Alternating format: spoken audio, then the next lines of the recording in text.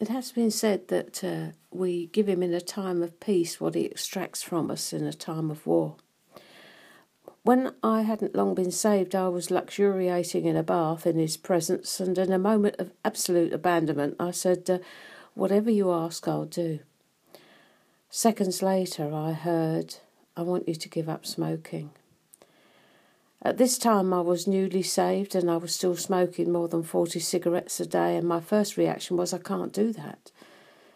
But he showed me what he wanted and how I could, in his strength, do this thing. I was to pray in tongues every time I wanted a cigarette. I've had no cigarette from that day to this.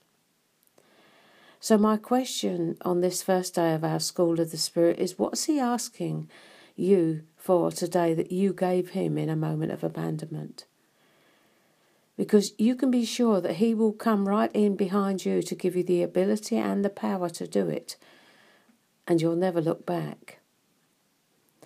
God bless you as you embark on this School of the Spirit on His Majesty's service.